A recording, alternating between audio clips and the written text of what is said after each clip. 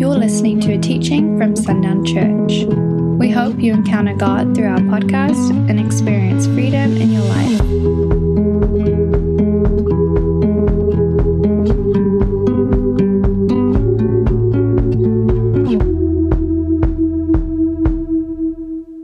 I'm going to share something this morning.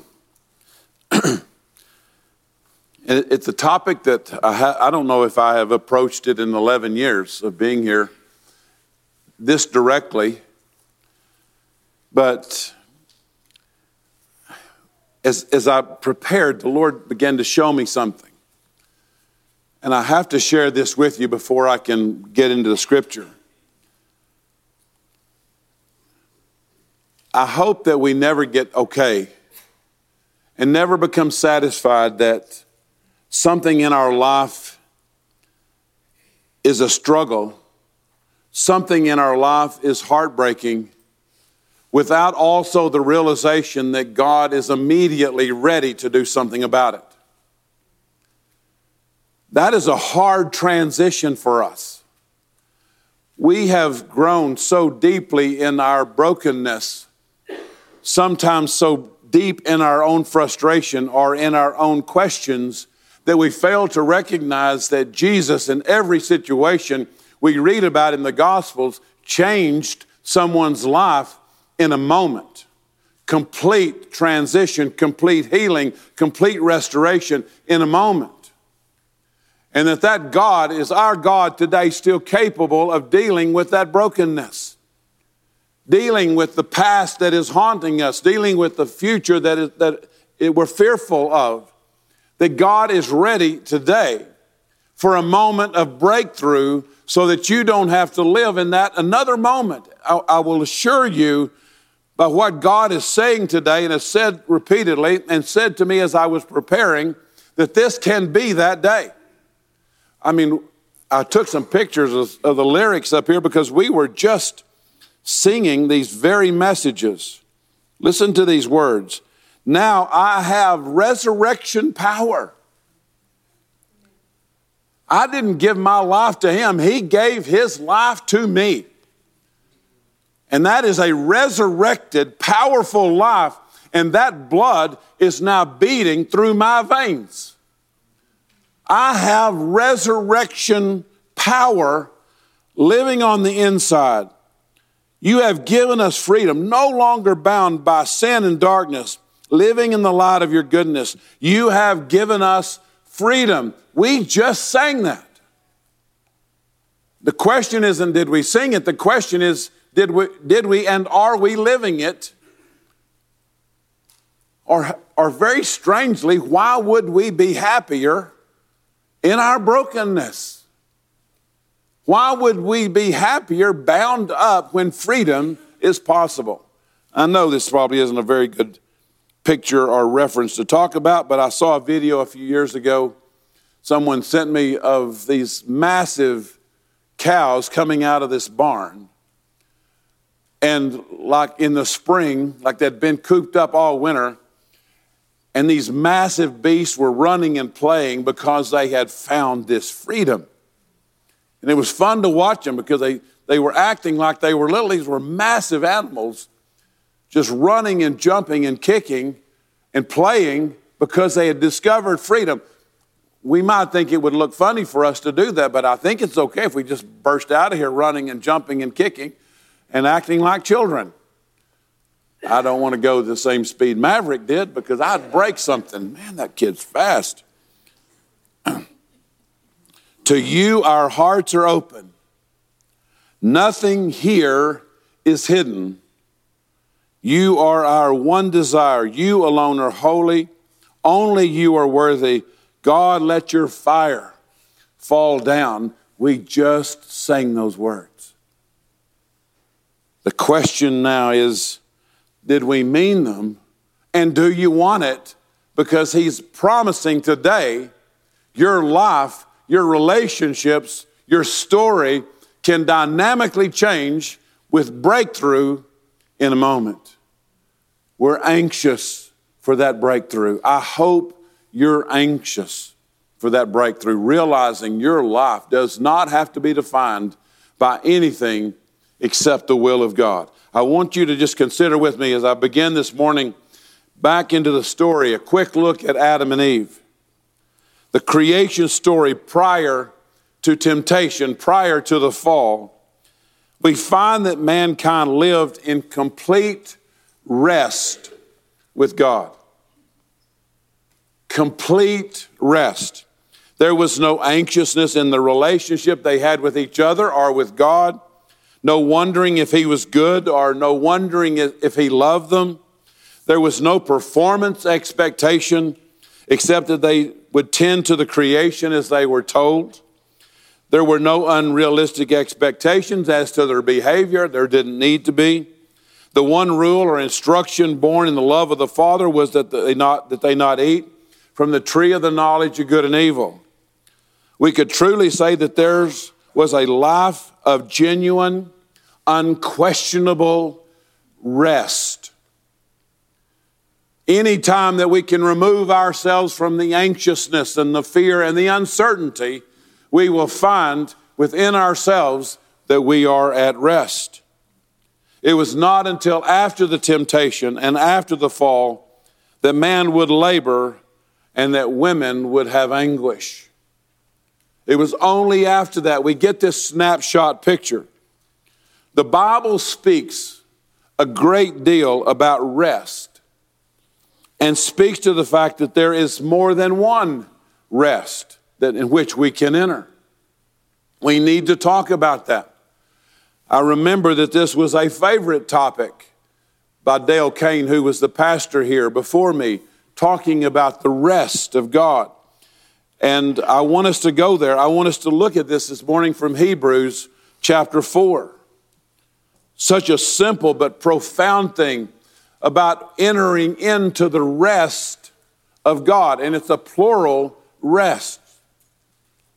Most of us here have entered into one. Most of us here have never stepped into the second of those rests. Hebrews chapter 4, verse 1. Let us therefore fear, lest a promise being left us of entering into his rest, that any of you should seem to come short of it. For unto us was the gospel preached, as well as unto them. But the word preached did not profit them, not being mixed with faith in them that heard it. So here's where we begin. The writer of Hebrews begins a conversation here with a very, very profound effect. Now, we have a tendency this morning, to get lost in the scriptures and lose the message. I want to make sure this morning as best we can that we don't lose the message. Because the writer's drawing a direct comparison between those who believe by faith in Jesus as their Savior and those who left Egypt in the book of Exodus. So he's saying, I want you to understand something. We in the Old Testament get to watch this exodus out of Egypt by all the people of Israel. This moment of freedom after 400 years of bondage. And he says, I want you to compare that to those of us who today have accepted Jesus as our Lord and Savior. That's the comparison that he's drawing. Them back then and us now. Paul explains it to us in 1 Corinthians chapter 10. So if you just hold your finger in Hebrews 4 and go with me to, if you're using a phone, I'm not sure how you put your finger in Hebrews 4, but if you're using a book, 1 Corinthians 10, verse 1. Paul writes, Moreover, brethren, I would not have that you should be ignorant, how that all of our fathers were under the cloud, and all passed through the sea, and were all baptized unto Moses in the cloud and in the sea, and did all eat the same spiritual meat, and did drink the same spiritual drink, for they drank of that spiritual rock that followed them, and that rock was Christ. He's talking about these Old Testament people who were following this rock. They were following Christ. But with many of them, God was not well pleased. Now he's talking about those who are moving according to this rock, according to that which he just said was Christ. But he said, but with many of them, God was not well pleased, for they were overthrown in the wilderness. Now these things were an example, to the intent we should not lust after evil things as they lusted. So he's saying, I'm giving you this illustration about the Old Testament so that you will learn something powerful about who we are and about our lives today. It's not just an example, it's an example with power. It's an example as a witness that will be life-changing for you and I today as believers. When we receive salvation through the blood of Christ shed on the cross, we are reminded that Israel in the day of their exodus also received their freedom from bondage by the blood of the Lamb placed on the doorpost. There's a similarity. These people left Egypt because they had done as they were told. They took a lamb, a perfect lamb, and on the day appointed, they sacrificed that lamb. They took that lamb's blood and put it on the top and the sides of the door so that when the death angel saw the blood, that the death angel would skip that house and miss that family. Otherwise, the eldest would have died in that house, the eldest son. It was by the blood that they escaped the death that would have come. It was by the blood that they stepped from bondage into freedom. Can you see the comparison? He's drawing it very directly. That you and I escaped bondage of sin, the bondage of death. We escaped it how? By the blood of a lamb. I mean, the parallel is very simple. And we're drawn to that parallel. They entered, think about this, they entered their first rest by the blood of the Lamb. We enter our first rest by the blood of the Lamb. Again, not complicated, but please understand the parallel that you and I, sitting here today as believers, have stepped into our first rest. It is the rest that says sin cannot reach me anymore. Death cannot find me anymore. I don't have to live with a concern of hell. I don't have to live with a concern that I will die someday because I'm promised that I never will. My body will, but my soul and spirit will never die, and my body will have new life in it. I'm assured that I have, by this first rest, escaped the consequences of death. I have stepped into that freedom. By that same blood secured for them a place of promise that we know today for them is Canaan. But we entered again our first rest, escaping for eternity the bondage of a taskmaster who is the author of our brokenness, the author of our hopelessness, and the author of death. At the moment that you were saved, rescued, comprehend this, know this, trust this, know it to be factually true. At that moment that you were saved, you entered that first rest of his promise. Most of us sitting here today, saved, have entered into that rest. But the writer of Hebrews is taking us beyond that first rest of salvation that was bought with the price of a lamb and his blood. 1 Corinthians 10, Paul says that they were overthrown in the wilderness for a simple and explainable reason. Now remember, they're already in the first rest. They've already escaped the bondage. It says, however, that God was not pleased with them, and we find the reason in Hebrews 4, verse 2 that I've already read. But the word preached did not profit them. Why? Because it was not mixed with faith in those who heard it. I will tell you why this morning that most of us as believers have not stepped into that second rest. We hear it here very plainly. It's because the words we hear, the words of truth that God reveals to us, are not mixed with faith.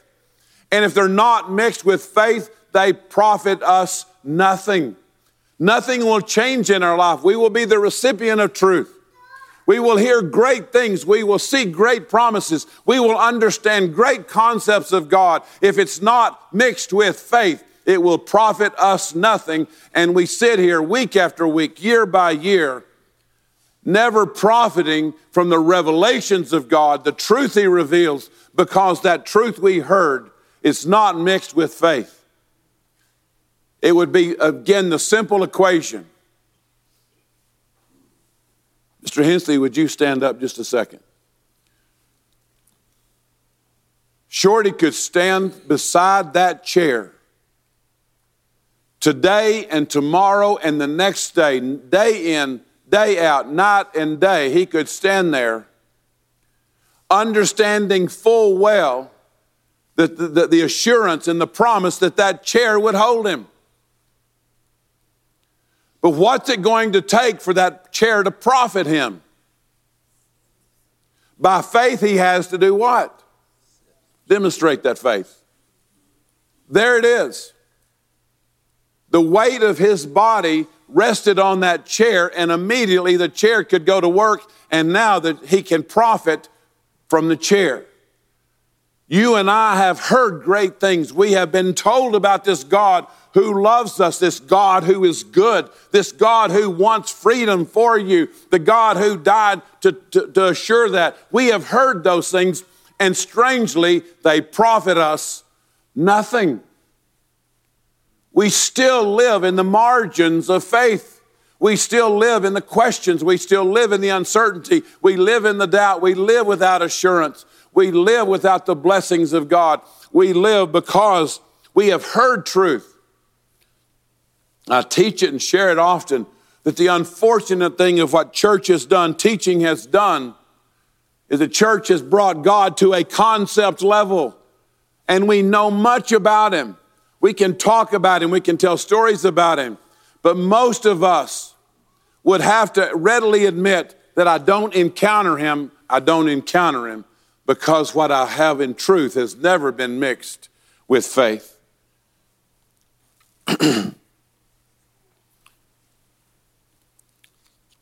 But the word preached did not profit them, not being mixed with faith in them that heard it. So what was preached to them? They were told that there was a journey prepared for them, and that the journey would bring them to an overwhelming promise that God had made them in their fathers. Now, I'm speaking of Israel here. This is what they were taught. I want, when you're hearing it, I want you in your mind to turn it around and let it speak of you. They were told that there was a journey. Have you been told that? Have you been told that that journey was prepared for you, and that your journey would bring you to overwhelming promises that God had made you and made to those around you? Have you been taught that? Do you understand that you are on this journey, a remarkable one, filled with goodness? I pray each time we pray at home, Lord, thank you for this day and all that you placed in it. Those things that we've already discovered and the things yet to be discovered. Because I know we're on an adventure. I know there's a journey. And I know that we've got to see some of it today already when we were singing. But I know that God has something in front of us. And He's waiting to show those and reveal. They were told that it was a land flowing with milk and honey.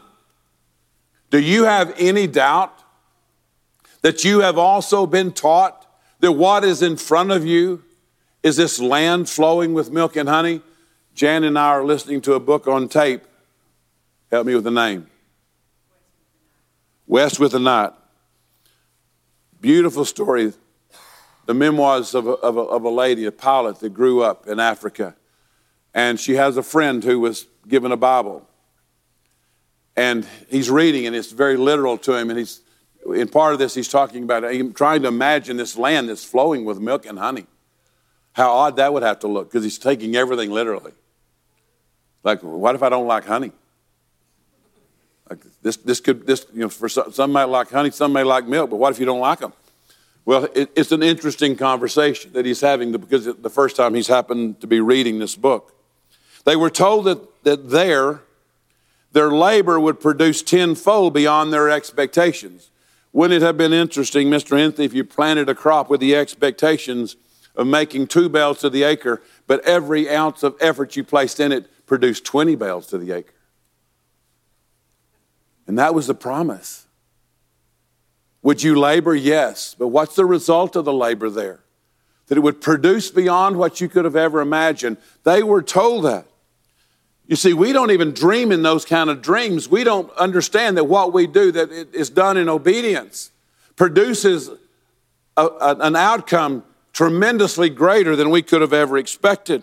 They were told that everywhere they placed their foot would be theirs. They were told that every battle God had already won. Do you know that today? That there's not a battle in your life that God has not already won. They were taught these things. What was the problem? The learning of these things was not mixed with faith. They profited nothing. We have been taught these things, but not mixed with faith. They will profit us nothing, and we live in brokenness, hopelessness, frustration, year after year after year, in relationships, in situations, in the dynamics of life. What happened? Again, verse 2, the truth they heard was not mixed with faith. Let's look at verse 3. Let's go a little further in this. The writer of Hebrews continues, for we which have believed do enter into rest. So again, he's saying, if you're saved, you have entered into rest. As he said, as I have sworn in my wrath, if they shall enter into my rest, although the works were finished from the foundation of the world. So again, he's reminding us, you've already stepped into the first one.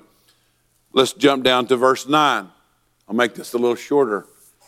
There remains, therefore, a rest to the people of God. Now, this is the second rest. We've already entered into the first because we are the people of God. We have overcome death. We've overcome that for eternity. We will never die. We've overcome that brokenness and that hopelessness because of salvation. But God is assuring us here that there is a second rest in which we can enter. We're told of this second rest. It's available for the people of God. He's telling us of a second rest that you and I can enter into if what? If what we hear preached, truth we receive, is mixed with faith. That will produce for us another rest. Verse 10, for he that is entered into his rest, he also has ceased from his own works, as God did from his. Let us labor, therefore, to enter into that rest, lest any man fall after the same example of unbelief. So he's saying, I want you to be able to step into the second rest. And I will assure you that this is a concept that the Christian church does not get, doesn't understand very well today. I think you may get it a little bit more than most. But the Christian church, I will assure you, according to the very first thing when he says in verse 10, for he that has entered into his rest, he's also ceased from his own works. What's the great evidence that the church doesn't know anything about this rest? Is because the teaching, the concepts within most is that the amount of work that you produce is determining how pleased God is with you. It's all about work. It's all about effort. It's all about strategies. It's all about plans. It's all about programs. It's all about effort that we place into it. Again, I hear it so consistently, and I'm certain that you do too. We already know that it requires that we cease from our own works. If you're going to step into that rest, it means we cease from our own work. It also means we know that we must labor. And that word is labor. In terms of speed, it means to make haste. In terms of degree, it means diligence. To enter into that rest. And we know that unbelief in the heart of Christians is the cause of our struggle. But the next verse brings great clarity. Verse 12. For the word of God is quick and powerful and sharper than any two-edged sword, piercing even to the dividing asunder of soul and spirit and of the joints and marrow, and is a discerner of the thoughts and the intents of the heart. We learn largely here that the first rest we enter into is the salvation of our spirit, called in the scripture justification. I am justified by God. I am a child of God. I have entered into that freedom that being a child allows me to experience. But the reason we need to be able to tell the difference between spirit and soul, because the salvation of the spirit is justification. But he's telling us that the second rest is the rest of our soul, the rest of sanctification, not the rest, because that's already secure. He's telling us now that those who have been secure in their spirit and justified can enter into a second rest. We would call it the rest of obedience, where we recognize that God has entered us. The Holy Spirit was given to us, and that by His Spirit, resurrection life flowing in me, that these become His hands to work with. These are His feet to go with. This is His body to live His life through. This is His mouth to speak with. I will tell you that we will enter into an unbelievable rest when we recognize that He came not only to save us from the eternity of hell, but He saved us to enter into the rest of our soul right here and right now. The warning is that even for those who believe, there's a need to recognize that the second rest is that by which we enter into in our soul, our mind, and our emotions. We find it true as this: our second rest is that rest of obedience. It's the rest that says that my life has been exchanged for His life.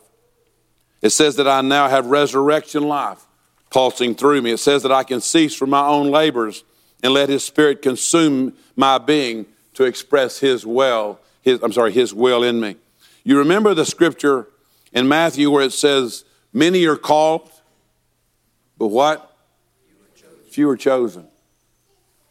When we can separate spirit and soul, the point will be clear. How many came out of it? How many came out of Egypt? All of them.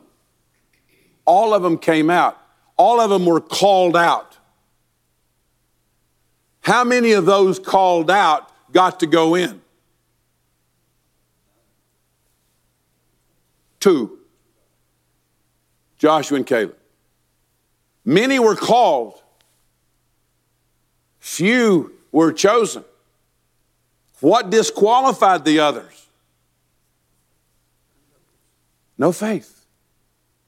No faith. They came to Kadesh and said, no, we can't go in. The power of God's not enough. Many were called. I will tell you today, there are many sitting in churches today who have been called. Are they saved? Yes. Have they escaped the eternity of death? Yes. But will they be chosen? When we begin to understand the millennial reign, when we begin to understand the judgment seat of Christ, we will recognize that those who are standing at the judgment seat, according to 1 Corinthians 10 and 2 Corinthians 5, all the believers will be there. But what Jesus is going to be searching for is those to whom He gave His life and they took it. And by faith, those things that they heard were mixed with faith. And their life became the evidence of Him and not the evidence of us. I tell you, we know this, that we need to enter into that second rest. I meet with so many people whose lives are in turmoil, and I just long for them to enter in. And it's so much fun to watch as they begin to.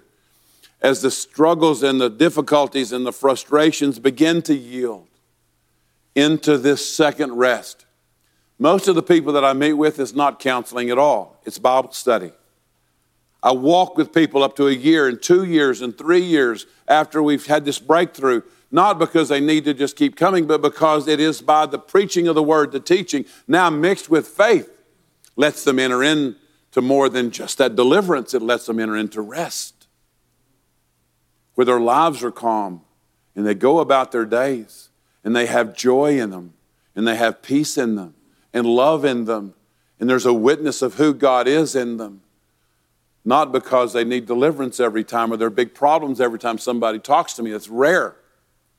But the reality is that the walking, the discipleship allows us in the continuing conversations to let them enter into this second rest.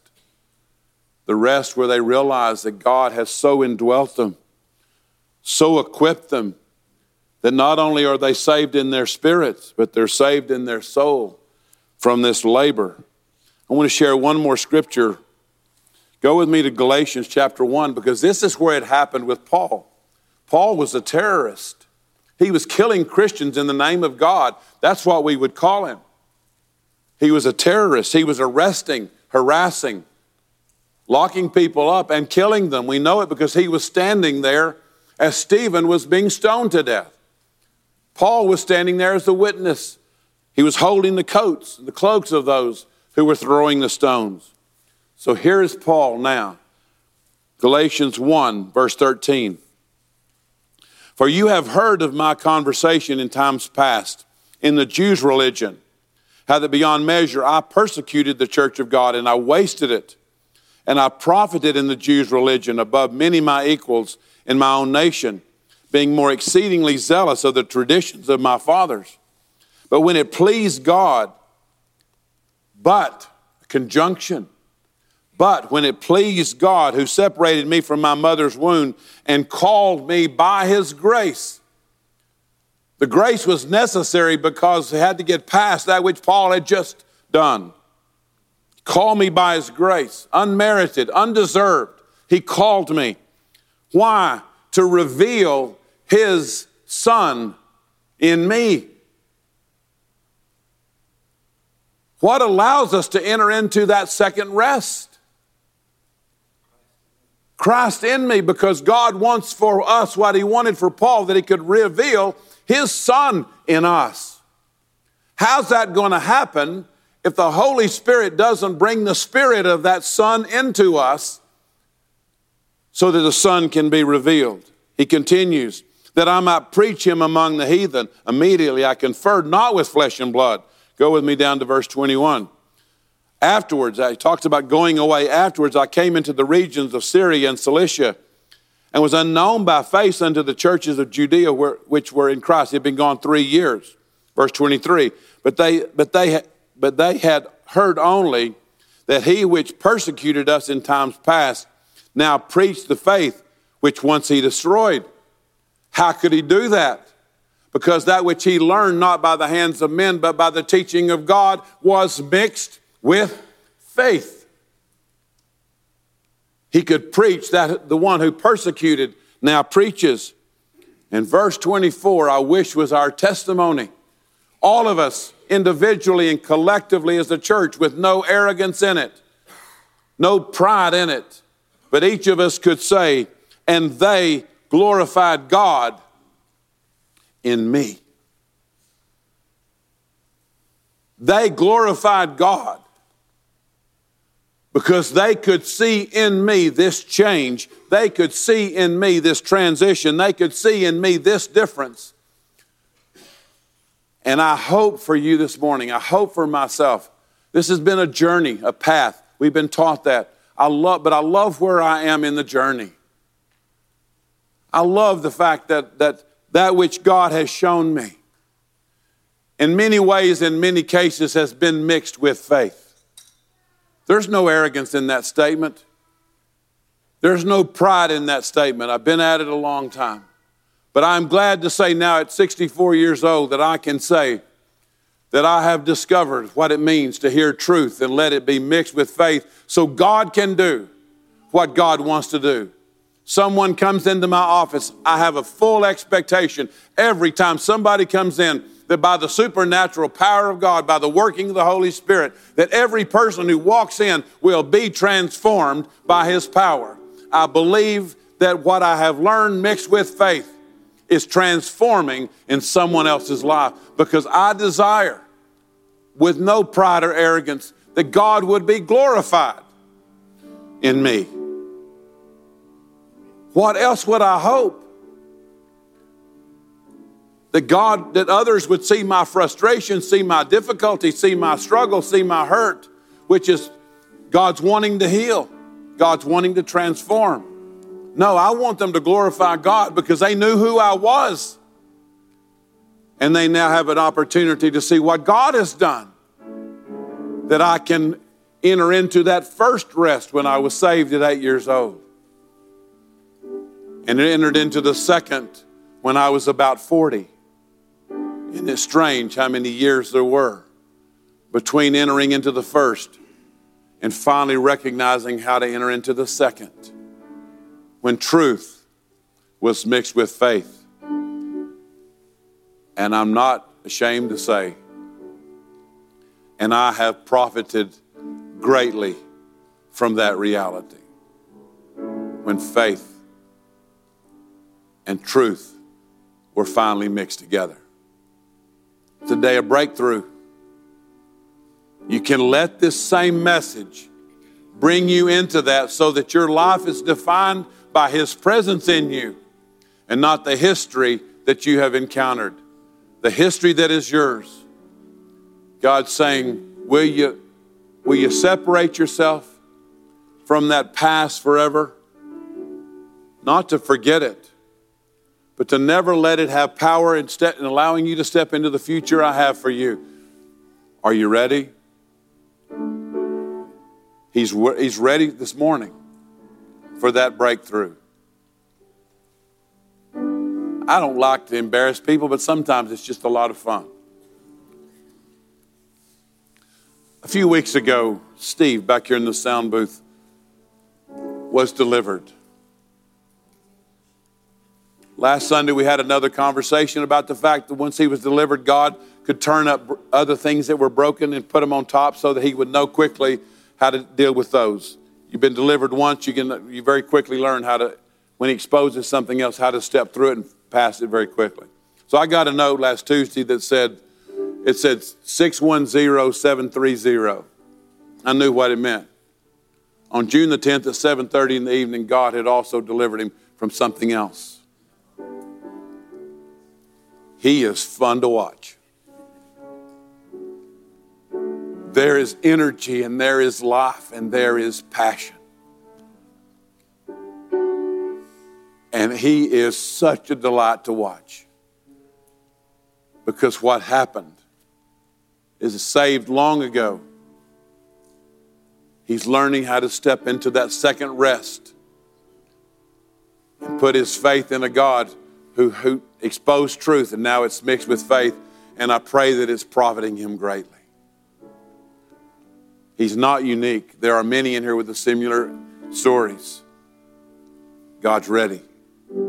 He's ready for that breakthrough. Lord, we thank you this morning that we can enter into this first rest of salvation and the second rest of sanctification, where it's a rest of obedience, where we can know that you have come to indwell us by your Spirit, by his blood. By your blood you set us free. By your Spirit you continue to set us free every day in that second rest. The first by the blood, the second by the Spirit. They entered into a Canaan, a place of rest, a place where those things they did, the battles fought were already won. The victories had already come. The provision was already there. Let us step into that rest of sanctification, where you alter and change our minds. You teach us deep things, and that mixed with faith that you give us will profit us greatly. Thank you, Father. Thank you for the clarity of this message. Many have been called. Many have been called out of darkness. Many have been called out of sin into salvation. But you're looking for those that you can choose. Those whose truth is mixed with faith. Thank you, Father, for the clarity this morning, for letting us see what you have so deeply taught us. We thank you for whatever you choose to do next. In Jesus' name. Thanks for listening to this message. For more resources, visit sundownchurch.com.